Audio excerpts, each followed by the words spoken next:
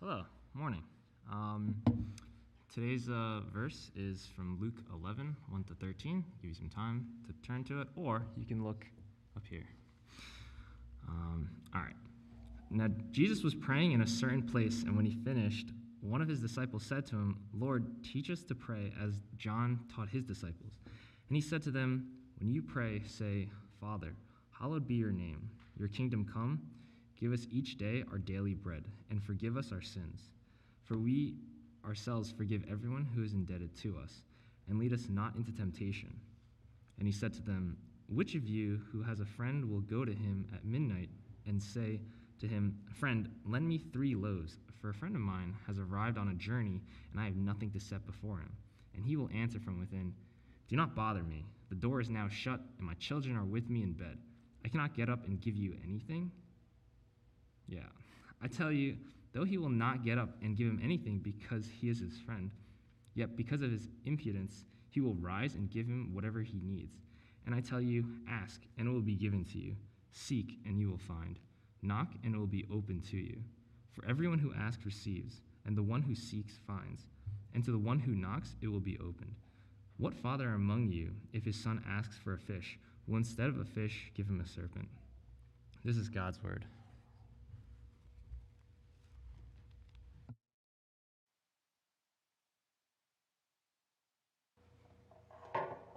All right.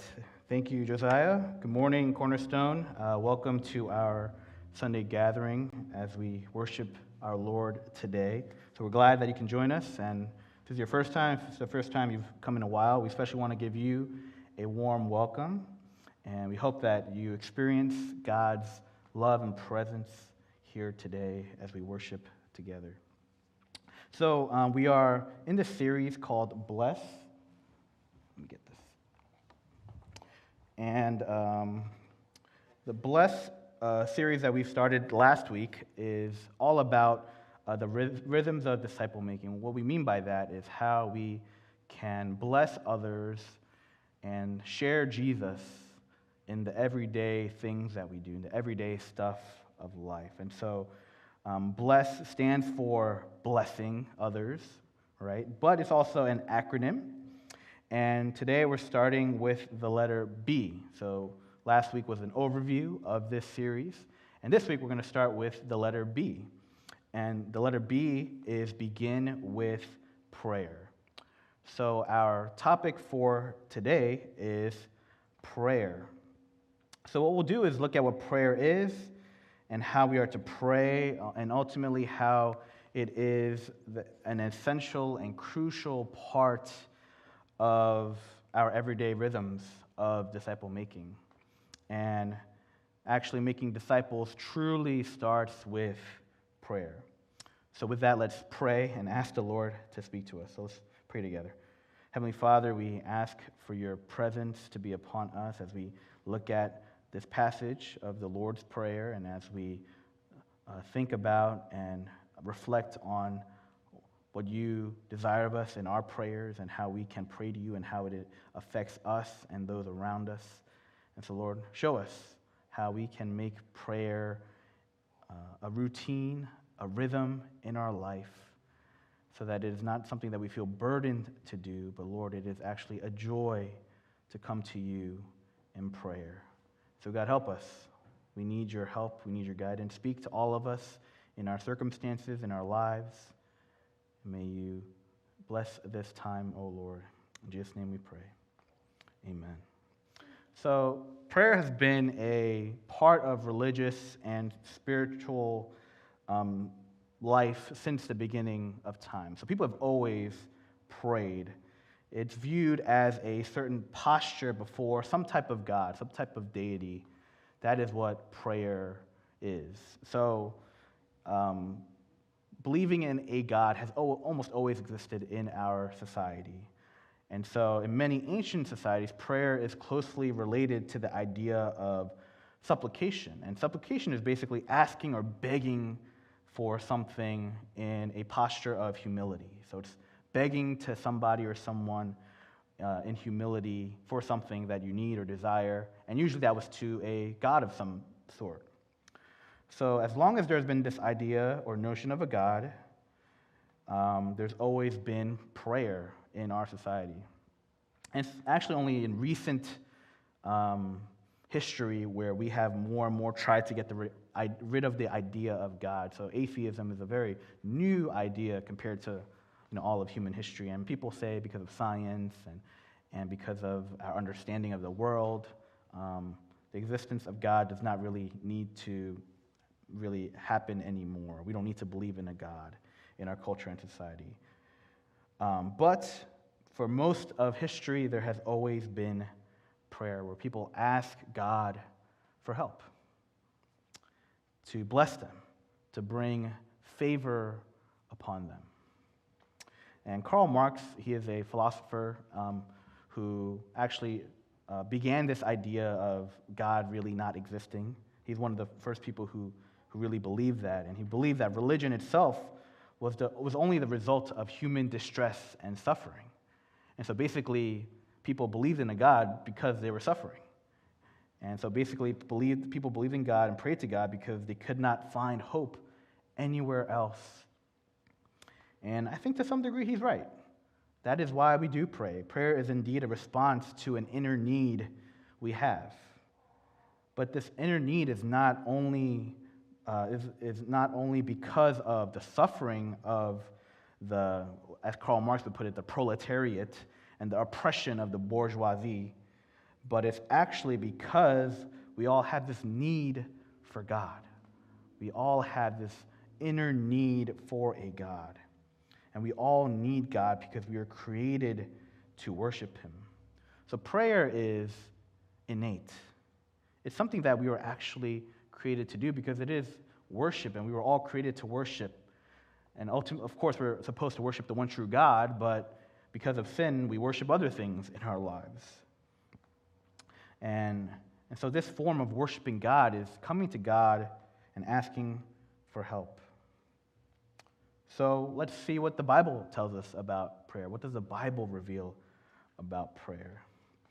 Well, we can look at the Lord's Prayer that was read for us today, the prayer that Jesus taught us to give us guidance, and that is what we're going to look at to help us see what prayer is and how we are to pray. So let's start with that. What is prayer and how we are to pray? So first, what we see is that prayer is giving praise and worship to God. It's actually the very first thing that Jesus teaches us to do. In verse 2, it says, "Father in heaven, hallowed be your name." Hallow is another way of saying holy, which means set apart. And holy in Greek is from the word hagiaso, and has this meaning of purification or this meaning of consecration. So it's about making things clean and pure. And consecration is about declaring something to be special or sacred. And so that's why holiness can be summed up in the idea of being set apart, being so different but special, sacred, holy, better, perfect, and pure. And so the name of God is holy. That is what is implied here, because the name of God is holy because a name has deep meaning, especially in that society. The name represents your identity, right? So for us, maybe our names don't mean as much to us, and we go by nicknames or whatever, but at that time, your name meant, oh, this is who you are, where you're from. So when we say, hallowed be your name, it is declaring God's name is holy. So we have this special God who is utterly holy, and we say, hallowed be your name. And so when we say, hallowed be your name, it actually means more that we pray for God to make his name holy. So it means we treat God's name with holiness and reverence. And we know that he is holy because of God's creation, his character. We know it through sending his perfect son, Jesus, to die on the cross, who is God incarnate. And he has revealed his scriptures to us, the holy word of God that declares the truth of Jesus, that we call the Bible. And God has made his name holy in so many ways, and he continues to do so. He continues to do so in many ways as well. So wherever God has revealed himself, he has revealed that he is, in fact, holy. But the reality is we have failed to make him holy. We have failed to make God holy because of sinfulness, because of our sin. And so we pray that we would see the holiness of God, that the world would see it, because his name deserves reverence, and it is worthy of our praise and our worship, and it is so special and so set apart. Hallowed be your name. So when we pray this, we pray acknowledging that God deserves all the praise and worship, for he is holy. Then we pray for God to help us see that he is holy and worship him as such, to help us see it in our lives more and more, to not ignore that he is holy, to remember each and every moment that he is holy, and that the whole world, all of creation would see that he is indeed holy, because all of us are to worship him. All of creation is to worship him because he is worthy of it. So, in turn, that means that prayer is rooted in what the Word tells us about God. So it's rooted in the Scriptures, where his holiness is ultimately revealed.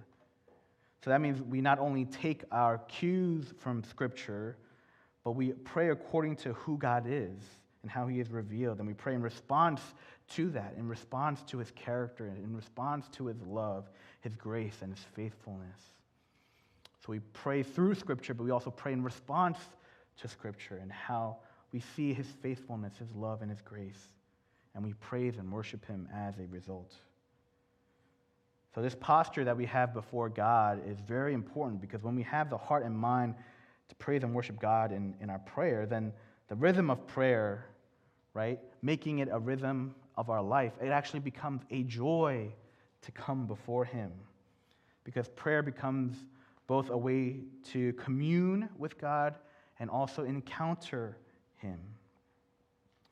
And we praise his glory, and we experience the intimacy of his grace, which leads us to know the reality of his presence. And that presence leads us to see that prayer is indeed a privilege. So worshipful prayer is the only way we can really experience this encounter and communion with him. And actually, what we do on Sundays when we gather together, when we sing songs of praise to him, we are worshiping him, we are praising him, and we praise and worship God in prayer.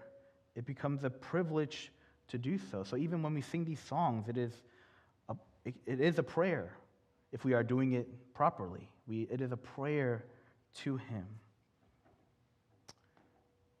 And so when we do this, it becomes a privilege to come before him and pray regularly, often in our daily lives. So in a way, prayer leads to more prayer, because when we pray, we encounter him, we commune with him, and we experience him, and then that leads us to want to do it more and more. And we want to give more praise and worship to him. We're reminded more and more of how great he is and how amazing his presence is in our lives and what he has done for us on the cross. And it's a cycle that reinforces itself, and it leads us to truly make prayer an everyday rhythm of life. J.I. Packer, a theologian, he once said this, that there is a place for silence before God after we have spoken to him, while joy at God's love invades the soul. So when we pray, the joy of God's love invades our souls. And that's a beautiful way to understand it. So practically, beginning with prayer is what brings joy in us and moves us to live out these rhythms of disciple making. Right? Because of this joy that is generated, prayer becomes something we do all the time in the morning and afternoon and evening, and we do it intentionally, setting aside a few minutes a day to pray, but we also do it in the small moments of life. Right? When we're driving, or we're on a commute in the train or on the bus, when we're talking to our coworkers or friends, when we're online for something, it becomes a joy to be constantly in communion with God, to pray, and to give glory to him, to honor him. So, to give an example, I'm Korean, and I grew up in a Korean church, and Koreans are known for having early morning prayer. And they do it as a way to model the way Jesus prayed. Because we see in Scripture, Jesus would go up into the mountains and pray early in the morning. And we see it right before his death, right? He prayed, and he was praying early in the early hours of the morning. And so Koreans really took this to heart, and they have daily morning prayer services in a lot of churches. And so they'd go to church at like 5:30, 6 o'clock in the morning every day, and they'd start the day with prayer. And I really didn't care for this, obviously, when I was young. No one wants to wake up at 5:30 in the morning. But I remember my dad, who would always find the strength to go and pray. And he would actually, even before he would leave, so this would be like 5 in the morning, he would come into my room, wake me up, not intentionally, but when you're disturbing someone in their sleep, you're going to probably wake them up sometimes. And he would be praying for me. And I've shared this over the years before, but it is one of the most memorable things that I remember about my childhood, where my dad would intentionally come in and pray for me at 5 in the morning, while, I remember hating it initially, because I was like, what are you doing, waking me up at 5 in the morning, right? But thinking about it now, I realize how special it was that my dad would take the time to pray for me, to want to do that, to begin his day praying to God and praying for me in particular. And he would also just go to church and pray. And at that time, it wasn't like he got to go to bed early and he had all this time to do this. He was an immigrant, and he owned a business, so 12-hour workday, 6 days a week. And that was the life for many, many years for my family. And through it all, and through, even though life was very, very difficult for us financially, stress of running a business, serving the church, being a family, all of those challenges, my mom and dad really both always lived a life of joy, with a lot of joy, never really grumbling, never really complaining. And of course, again, there were many ups and downs of our life, and things were very stressful. And physically, I could tell it took a toll over the years.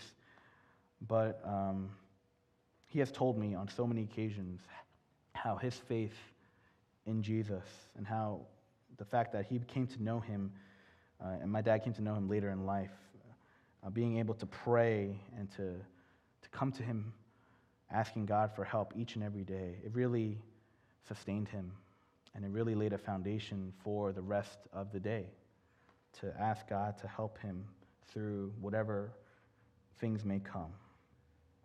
So even when life is hard, when we see the privilege it is to pray, it becomes, again, a joy. It gives us joy. It gives us contentment. It gives us an understanding that God is with us. Even though it is hard, even though we may be suffering physically, emotionally, we know that God is there.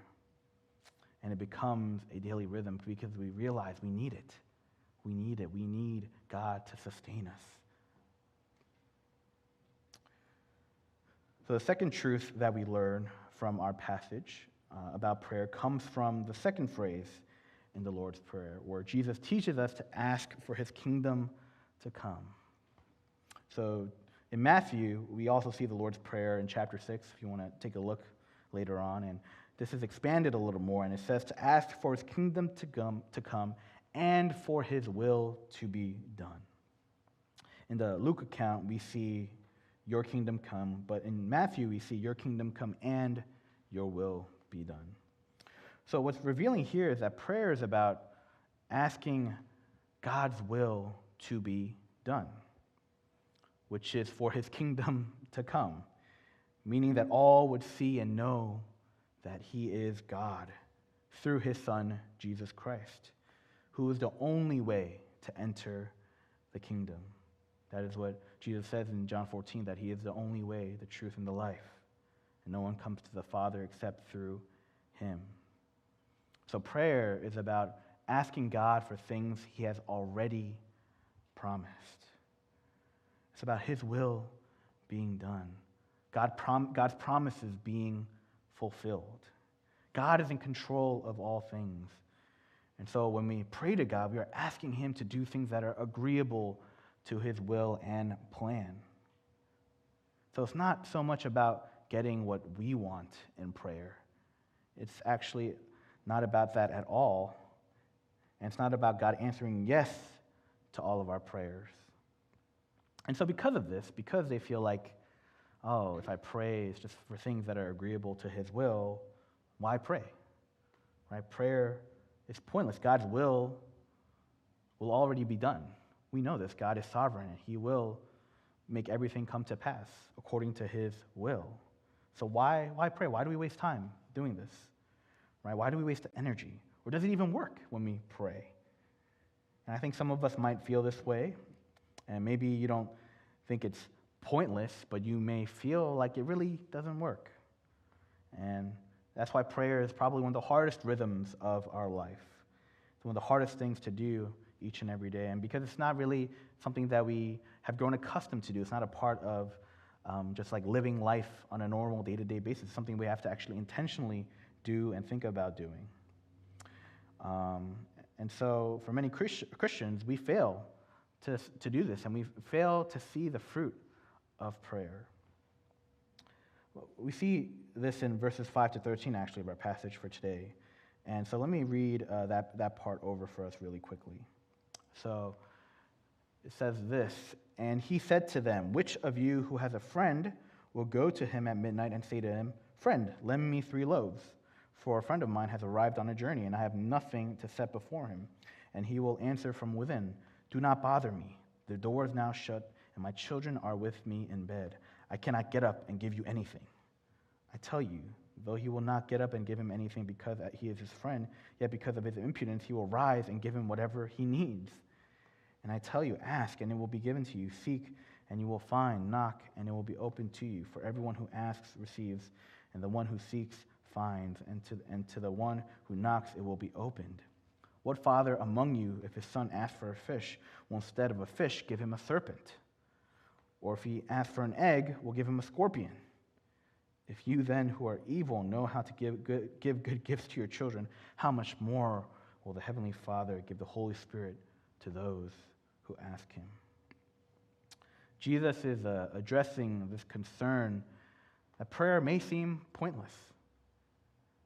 It's not like God won't respond to you in some way. He'll respond, and actually it'll be in a way that is ultimately good for you. This passage tells us God will respond. He will respond to you. He will get up. But it may not be what it is that you want, but it is what is good, ultimately good. And so prayer doesn't seem like it does anything. It seems like it doesn't work. And I know for some of us, we may have prayed earnestly, right? We may have prayed earnestly to God for good things. We may have prayed for God to heal a loved one who ultimately passed away. And I know there's this one pastor named Garrett Kell. He once shared how God had said no many times in his life for good things. His wife had cancer, and he prayed for healing, and she was not healed. He prayed for his father-in-law to come to know Jesus before he died, and it seems like he never came to believe. And finally, he begged God to heal family members in numerous occasions for mental health issues. But those were never healed as well. We don't always get what we want in prayer, even when we pray for supposedly good things. So then, why pray? Why do we do this? Because although at times God doesn't answer prayers in the way that we necessarily want, God is promising to give us something that is actually helpful to us. And God is promising good to us. And he actually does this through your prayers. And although God is in control of all things, he chooses actually to use prayers. And that's what he promises, that he will use your prayers and he will respond to your prayers and act on your prayers. And that's why prayer is actually kind of paradoxical in some ways. God is in control and has a perfect plan for the world, but at the same time, he still uses your prayers. God promises to give to you if you ask him. Bruce Ware, another theologian, he says it like this. He says, God has devised prayer as a means of enlisting us as participants in the work that he has ordained, as part of the outworking of his sovereign rulership over all. The relationship between divine sovereignty and petitionary prayer can be stated by this word, participation. So prayer does change things to some degree, and we are called to participate in this activity. And there's a mystery to this. There is. We're not sure how this all works. It's hard to grasp in our minds. And of course, that's part of the mysterious nature and work of our God. We can't fully understand God because we are just as lowly creatures and he is God. And so there's this distinction between us, and we cannot fully understand his working. But we know that God works through our prayers. So we are to earnestly still pray because he has revealed that to us in his word. And if we actually think about it, our prayers cannot be the only way God moves, because God is then taking his actions based on our prayers, the prayers of sinful human beings that do not desire to do things according to his will. So I think a good analogy, a good way to think about this is to see God's work through prayer as a safety valve. So at home, we cook with an Instant Pot, and sometimes we get a little greedy with it, and we fill it up a little higher than the max line, right? So, and there's a max line because if it gets a little too high, it actually starts, spilling out, and it could explode. So, we think it'll work, but most of the time it doesn't. And thankfully, though, there is a safety valve on these pressure cookers that can tell us right away that this is going to be bad. Because once, it seeps out, we see the liquid starting to come out very strongly, start gushing out. Before it starts exploding, we're able to move it somewhere else, right? Unplug it, take it somewhere else so that we don't have a whole mess in our kitchen. And we can make an adjustment in that way. And we can contain it. And we can make sure we get enough towels to catch all the mess that we just created. And in a way, that's how prayer works. Dangerous things have safety valves because without it, things would just explode. So when we pray wrongly motivated prayers, God releases that valve and metaphorically gets rid of the wrongly motivated prayers and doesn't answer them, because if he didn't, our world, our lives would most likely implode. He doesn't allow for things that are not agreeable to his will, that are not according to his will. So prayer would be dangerous without this safety valve. If we had everything we asked for, we'd be in trouble. It reminded me of the movie Bruce Almighty. It's an old movie. Some of you may have seen it. It's starring Jim Carrey. And I think it's a perfect example of this, where Jim Carrey is Bruce, and he temporarily becomes God. Kind of ridiculous. And he lives in Buffalo, of all places, and he's the God of Buffalo. But anyway, he gets really annoyed because he hears people's prayers, and he's like annoyed because he can hear just all these prayers in his head. And so he's like, what do I do? And then he realizes he has to answer them.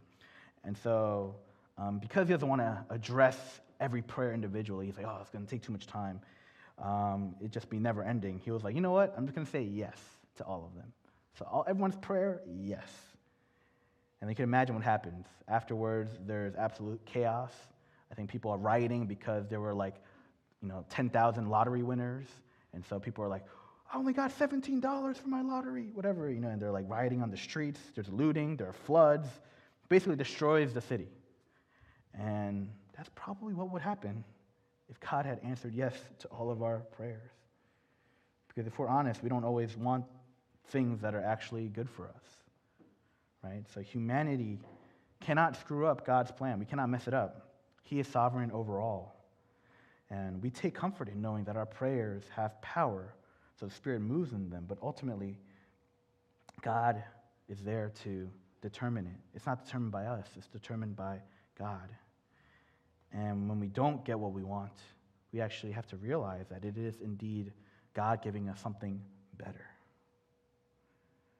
So when we pray, we are to pray asking God to do what he has already promised to do.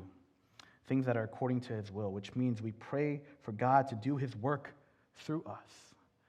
So actually, the point of prayer is we pray for the work of the gospel. At the heart of our prayer, that is what we are to do. That's why we pray for forgiveness.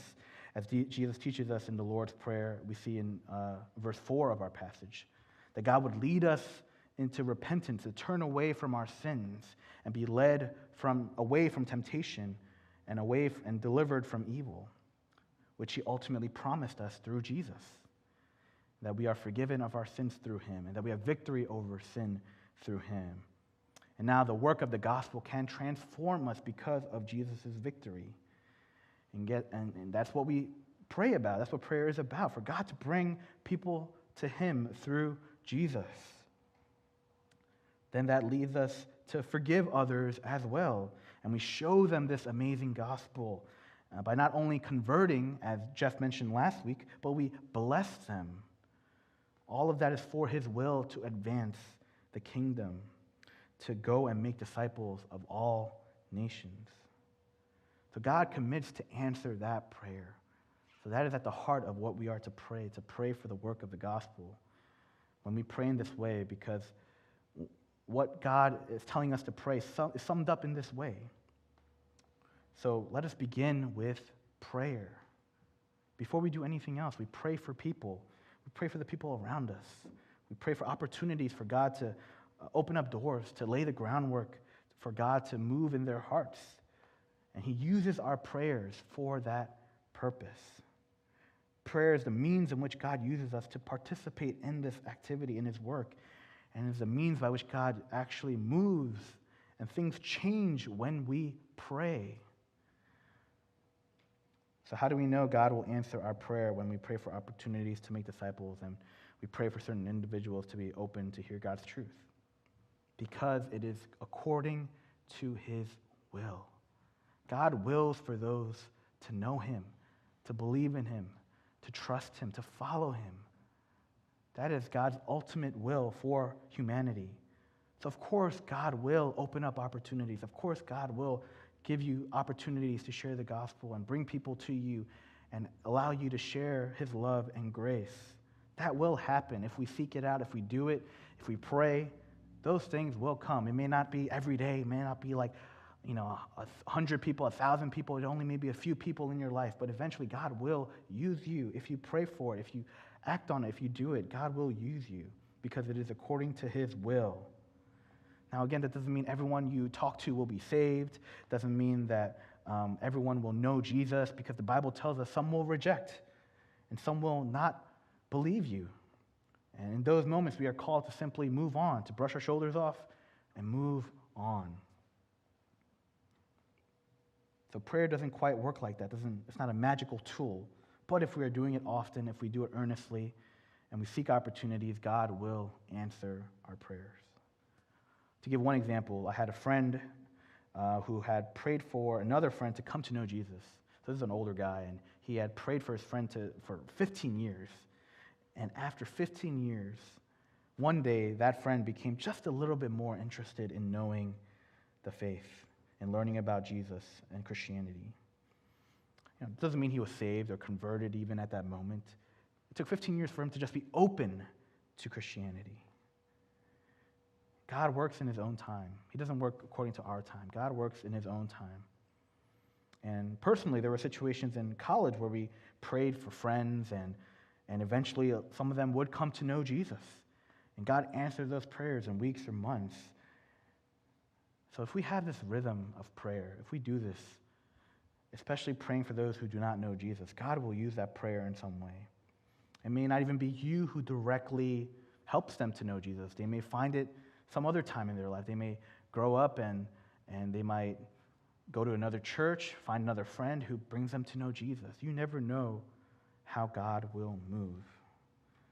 But God is using your prayers and the daily rhythms of your life that we'll learn more about in our series to usher in the kingdom of God. And the only reason why prayer works at all is because of our Savior, Jesus Christ. And Pastor Tim Keller, he's an author and pastor, and he says this about why we know prayer works in his book, and he wrote a book on prayer. And this is a quote from it.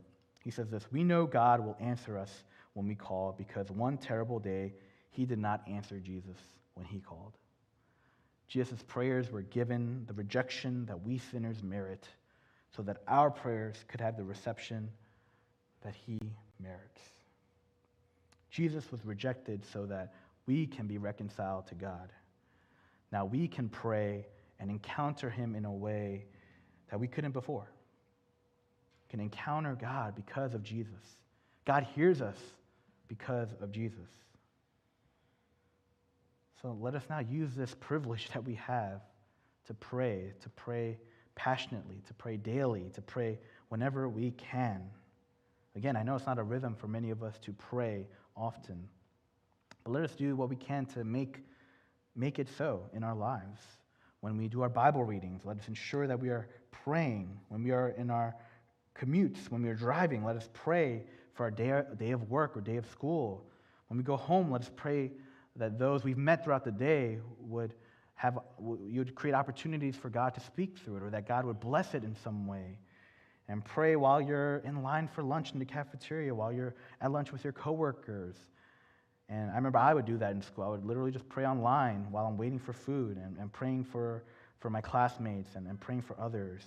And there are so many resources out there on helping you how to pray, how to articulate prayer, because I know some of us have a hard time even just praying to God. We don't know what to pray. We don't know how to pray. There are so many resources out there for you to know how to pray. There are so many books and articles and templates that teach you how to pray. Even just praying the Lord's Prayer all the time.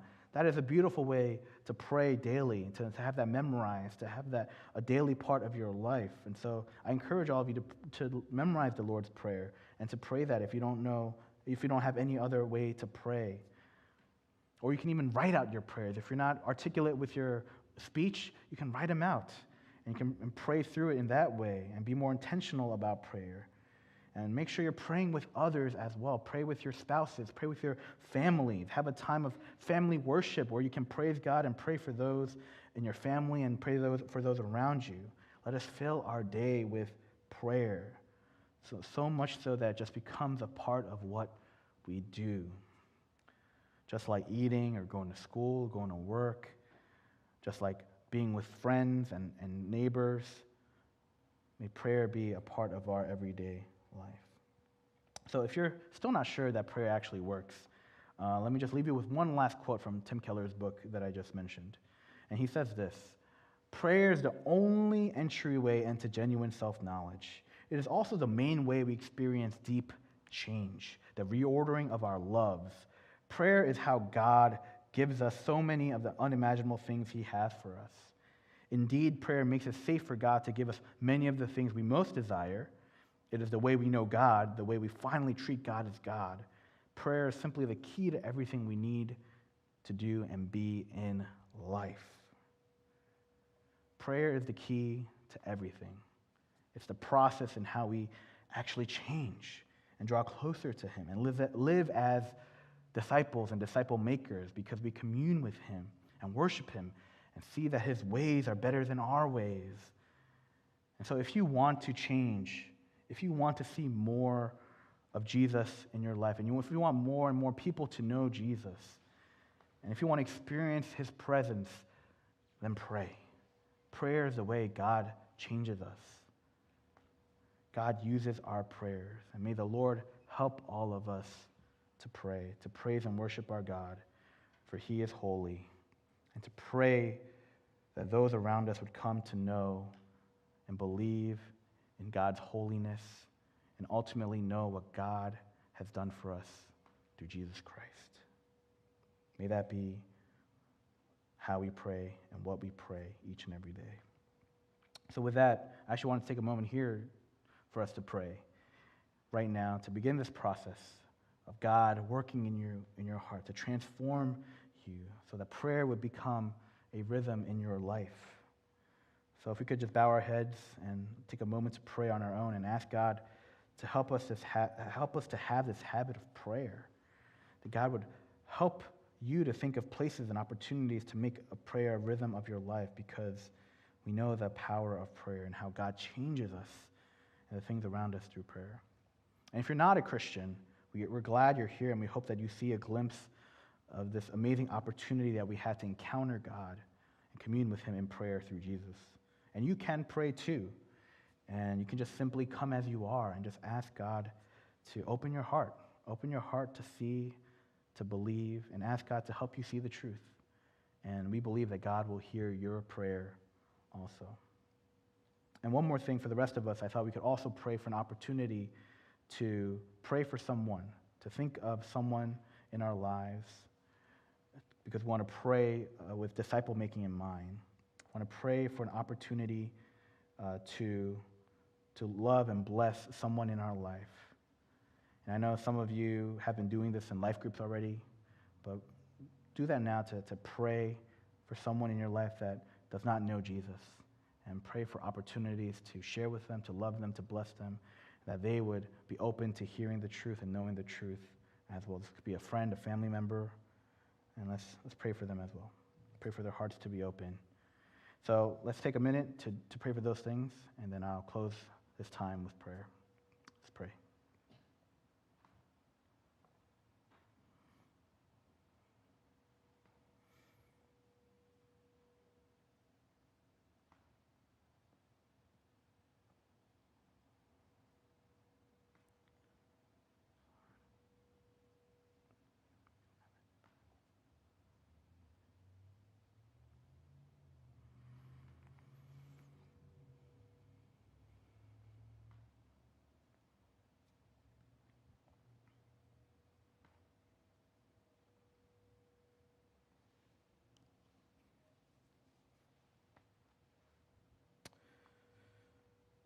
Heavenly Father, we pray that you would help us to learn to pray, to know how to pray, to realize that we pray to worship you, to give praise to you.